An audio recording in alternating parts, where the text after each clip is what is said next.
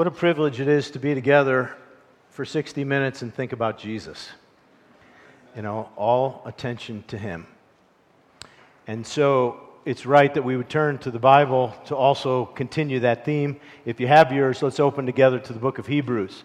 If you need one, there's one in front of you. If you don't own a Bible, you're welcome to take it with you and keep that. The book of Hebrews is in the New Testament. You can find it in the table of contents. Don't be afraid to use that, but let's open together to Hebrews. We began this series last week. It is about the excellency of Jesus Christ and showing that He is superior to all else, every other person, every other idea, every other thing. Jesus is the greatest. That is the theme of the book of Hebrews. We saw last week that long ago and at many times in many ways, God spoke to our fathers by the prophets, but in these last days He has spoken to us by His Son, whom He appointed the heir of all things, and through whom He also created the world. God is a communicating God, and He wants us to know what is in His mind and heart. He doesn't leave us without a word. He has spoken throughout history in many ways, at many times, through the prophets, that revelation from God to us so that we would know His Word came through visions, it came through a still small voice, it came through mighty acts of history, but God was speaking throughout all of Old Testament history. And the book of Hebrews opens not in Bethlehem, but in the creation of the world. God created the world, and the world fell in Genesis 3, and then God set about to redeem the world. God has been speaking from Genesis to the end of Revelation, and I pray He'll be speaking to you this morning as we look at this text, and the Holy Spirit of God will say to you what God wants you to hear about your life. We are in the presence of the Word of God, and we believe that it is empowered by the Holy Spirit, brought to our minds and our hearts as we look at it, that He will apply it to us this morning. God is a speaking God. Verse 3 goes on, He is the radiance of the glory of God and the exact imprint of His nature, and He upholds the universe by the word of His power. And after making purification for sins, He sat down at the right hand of the majesty on high. Having become as much superior to angels as the name He has inherited is more excellent than theirs.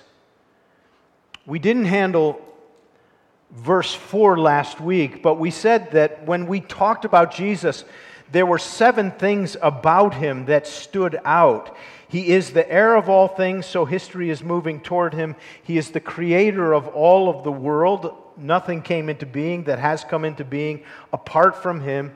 He is the radiance of the glory of God. He shows forth the essence of who God is. He is the exact imprint of what the Father is. Jesus is. He and the Father are one. He upholds the world by the word of His power. Everything holds together this morning because Jesus is holding it together.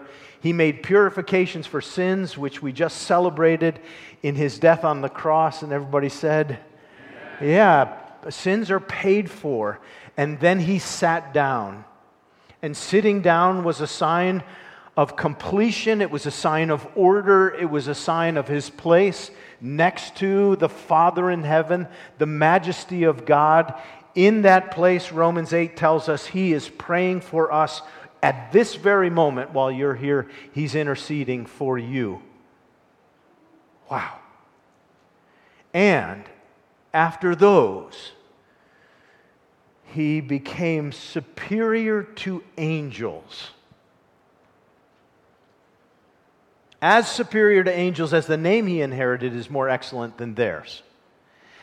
And verse 4 indicates, again, in this theme that the writer of Hebrews is going to develop throughout the entire book, that Jesus is superior to all that has come before, and now a turn to His superiority to angels. He has become superior to angels as the name he inherited is superior to angels. How is it that the writer would say Jesus has become? Turn over to chapter 2 and verse 9. Let me show you the argument the writer is developing. In Hebrews 2:9, he writes, "But we see him," Jesus, "who for a little while was made lower than the angels, namely Jesus, crowned with glory and honor because of the suffering of death, so that by the grace of God he might taste death for everyone." The argument the writer is making is that Jesus became lower than angels in order to taste death so that we might experience life through his sacrifice, and yet having now, verse 1, saying, become superior to angels. The writer is looking back at the humiliation of Christ, his incarnation, and saying that was the time in which he became lower than angels. Psalm 8 says, "What is man that you are mindful of him? You have made him a little lower than the angels, lower than the heavenly beings, lower than the Elohim." So there is in the argument of the superiority of Christ a ranking of God and angels and humanity. Verse 4 indicates that Christ has now, post-death, resurrection, and ascension, again become superior to angels, as superior as the name he inherited is more superior to them. Again, remember the argument I made for you last week that we are reading a book that is 2,000 years old, written in 65 AD, and speaking to Jews in that day who were well educated in the Roman Empire, Hellenistic Jews probably, who knew the Old Testament very well, and particularly knew the Septuagint, which was the Greek translation of the Old Testament.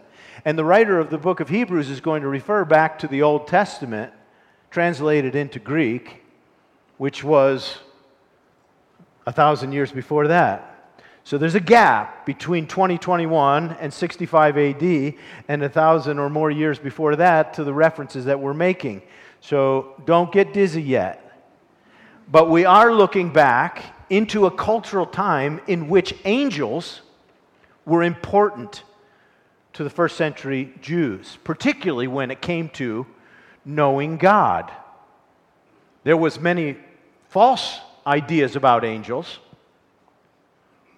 There was a series, Touched by an Angel, back then, or Angels in the Outfield, or, all you have to do is look at what happens in Hollywood and your ideas of angels are weird. I don't know how many funerals I've been to when somebody says, "Oh, well, the deceased has become an angel now." No, they haven't. That doesn't happen. Angels are a distinct class. But in the first century, those who were probably reading this at the first had an idea about angels that was really important.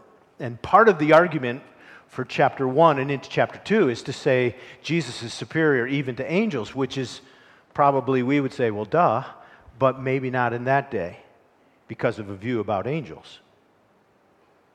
And it will be helpful for us just to think for a moment about who the angels are and why that's important. Angels are referred to in the Old Testament 108 times, a direct reference 165 times in the New Testament. Angels are spirit beings without flesh, and they are superior, as we've said, to human beings. Sometimes they're capable of appearing in human form, as we'll see. They were created at one time by God before the creation of mankind. 1/3 of the angels rebelled against God and fell away, as told in Revelation chapter 12 and verse 4. And these exist today as demonic spirits, evil angel beings who do operate as enemies of God. Angels do not reproduce. They are innumerable in countless.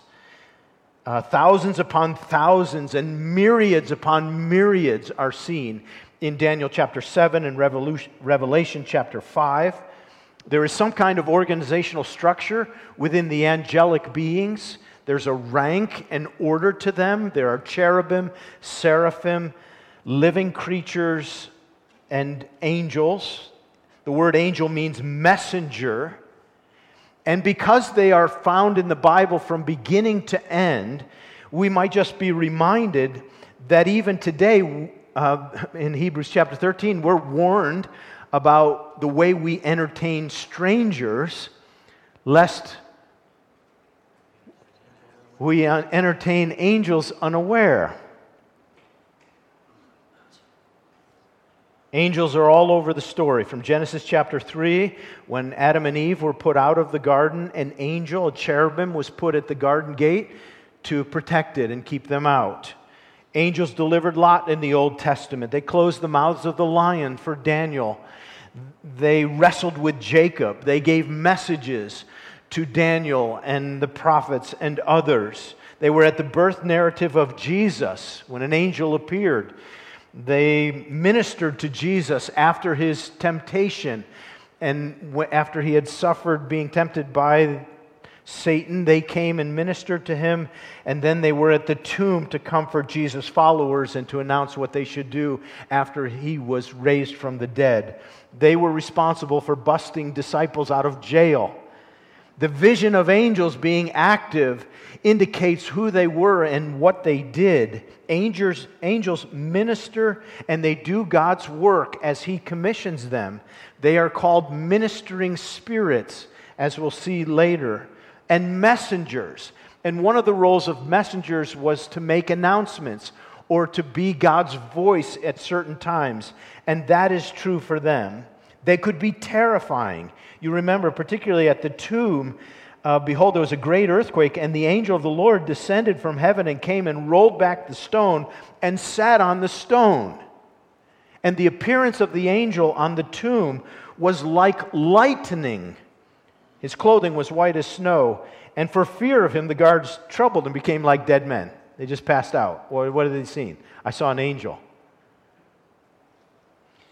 The most important part of the argument in the book of Hebrews is that angels were instrumental in bringing God's word and His covenant to His people, particularly in the Old Covenant. Angel means messenger. And in particular, most Jews in the first century who were religious and devout and who knew the Old Testament believed that angels were responsible for being the mediators of the Old Covenant. So when you read the book of Acts chapter 7 and verse 53, you will hear Stephen say to stubborn Jewish leaders who didn't believe in Jesus, "You received the law delivered by angels, and you did not keep it." And they stoned him for that. What was he saying? You all know that when God gave the Ten Commandments in the Old Covenant, He mediated that delivery in some means by angels. They believed that. In Galatians chapter 3 and verse 19, Paul says, why was the law given? It was added because of transgressions until the offspring should come to whom the promise had been made, and the law, was put in place through angels by an intermediary. Paul acknowledges what every Jew would have acknowledged, that the role of angels in giving the Old Testament was so instrumental that it led many Jews in that day to love the law more than God and to want to worship angels, not God who gave the law. And that's corrected in Colossians chapter 2, where Paul says, some of you are getting carried away toward observance of the wrong days and worshiping angels. Don't be misled. Okay, that's the look back. You got it? So the whole point of the argument for this and the next chapter is Jesus is superior to angels. Angels were used by God to bring the old covenant to His people, and they're important. But guess what? There is a new messenger from God who brings a new covenant that is superior to the old covenant, and the one who mediates this new covenant is greater than those who mediated the last one, and the new covenant is better. As high a view as the Jews may have had about angels, the point is to affirm the superiority of Jesus. Everybody with me? And if the angels were agents who were attributed with delivering the old covenant, the new covenant inaugurated by Jesus is greater. He's the mediator of a new and better covenant. And the point of the next section is to underscore how much better this new message of Jesus is to the old. And what the writer does in the next section, verses 5 through 14, is cite 7 Old Testament passages. And those 7 Old Testament passages, we're going to take about 20 minutes for each one. Nah, just kidding. We're not going to look at all of them, but there are 7 passages that he cites in order to underscore how Jesus is superior to what preceded. Number 1, he has a greater rank and a greater name. Verse 5 says, "For to which of the angels did God ever say, 'You are my son, today I have begotten you'?" Jesus has a greater name than angels. To any of the angels, did God ever say, "You are my son"? Answer, no. It's one son. It's Jesus. Jesus has the name Son of God. Today I have begotten you. That comes from Psalm 2, which was a messianic text, a psalm sung at the coronation of Israelite kings, and now it's applied to the greatest king. The Lord said to me, "You are my son, today I have begotten you." And this psalm from Psalm 2 is to indicate and be applied to Jesus, "You are my son, today I have begotten you." And then the end of verse 5, "Or again, I will be to him a father, and he shall become to me a son," is 2 Samuel chapter 7, verse 14. And the idea of being begotten is not a chronological term of birth order, that he is the firstborn in the family line. It's a reference to preeminence and to rank and to prominence. So when Jesus is the first begotten, he is in the first rank, the first place of prominence. It's a position of status. He comes to the world as the firstborn, the first of prominence. And so, how is Jesus greater than angels? He's the Son of God. He is the firstborn. He is the prominent one. Do you remember when it is said of Jesus, he is the firstborn among the dead? It's used of Jesus that he's the firstborn among the dead because of this same idea. It's not chronology because Lazarus was born again from the dead, but his place of prominence is what is mentioned here. His rank is greater, his name is greater. He has a greater name. He's the Son. Angels are not called that. Number 2, in verse 6, he has a greater honor. He's worshiped. And again, when he brings the firstborn into the world, he says, "Let all the angels worship him." Are angels to be worshiped? No. They have an important role. We're unaware of what angels do, but they're present and working. They long to look into the things that God is doing. But the one who receives worship is the one with greater honor, and that is Jesus. This is a quote from Deuteronomy chapter 32. He comes into the world, and let the angels worship the Son. The Son doesn't worship the angels, and so neither should first-century followers of Jesus or followers of Jesus in this day. How is the honor different? Verse 7 tells the honor of the angels. Of the angels, he said, he makes the angels winds. And they are ministers His minister is a flame of fire. What do the angels do? They serve. They're ministers. He makes the angels do what He wants them to do by moving them like the wind. They're ministers who do what God bids. What happens with Jesus? He's worshiped. So He has a greater rank. He has a greater honor. He's worshiped. They're servants. He also has, thirdly, a greater essence. Look at verse 8.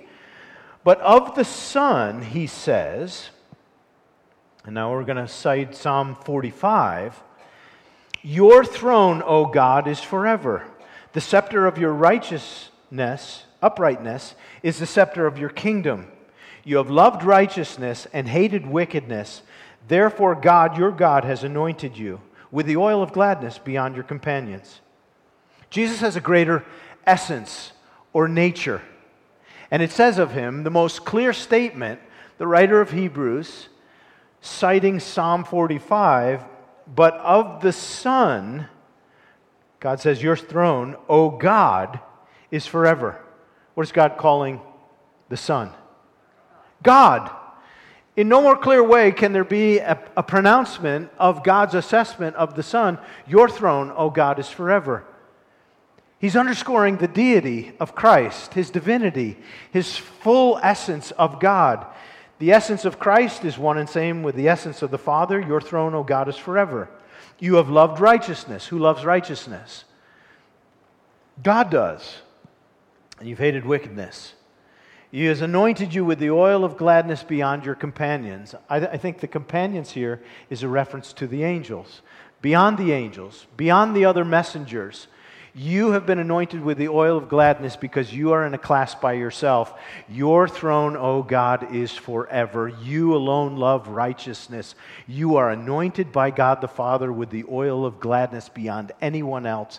You have an essence, and there is something about you that's unlike anybody else. It's Jesus. Get that?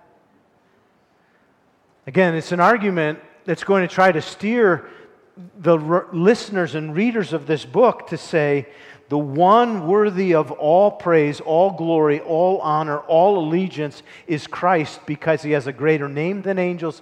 He has a greater rank. He deserves worship. They don't.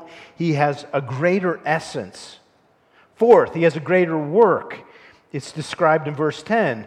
You, Lord, laid the foundation of the earth in the beginning, and the heavens are the work of your hands. They're going to perish, but you're going to remain. They will wear out like a garment. Like a robe, you will roll them up. Like a garment, they will be changed, but you're the same, and your years have no end. He does a greater work, and it's the work of creation. And it really underscores that God created the world. We saw it last week. Everything that was made by Him. He is the Lord of all the foundation, and it just simply says this: He upholds all things by the word of His power. The world is passing away.